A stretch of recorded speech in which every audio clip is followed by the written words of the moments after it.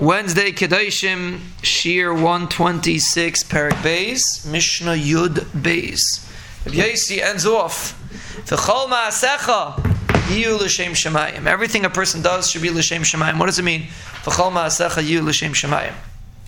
Zokt, the Goin, he brings some Gemara in Brachas. The Gemara in Brachas says, B'chol d'rachecha da'ehu. The pasuk says, and Chazal darshan from this pasuk, which is a parsha ketana that all mitzvahs HaTorah is talian, is b'chol d'rachecha da'ehu. Every person has different ways of serving their Rebbeinu Shalom. The main focus is that you have kavanah l'shem shemayim. The same two people went somewhere. One person is doing it l'shem shemayim, and one person is doing it for himself. Two people flew to Kerstir. One person is doing it l'shem shemayim, one person is doing it for himself. Chol ma'asecha yiyu l'shem shemayim. Two people fill a car with gas, two people go to work.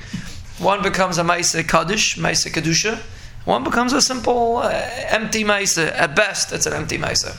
So that's Rabbi Yossi's point. Chol ma'asecha, even your simple actions, even your regular vachadika actions, we'll call your empty actions, should be l'shem shemayim. When a person does all of his actions l'shem shemayim, then every single thing that he does becomes a dvar mitzvah, and will bring him schar, and will bring him closer to the Rebbeinu Shalom.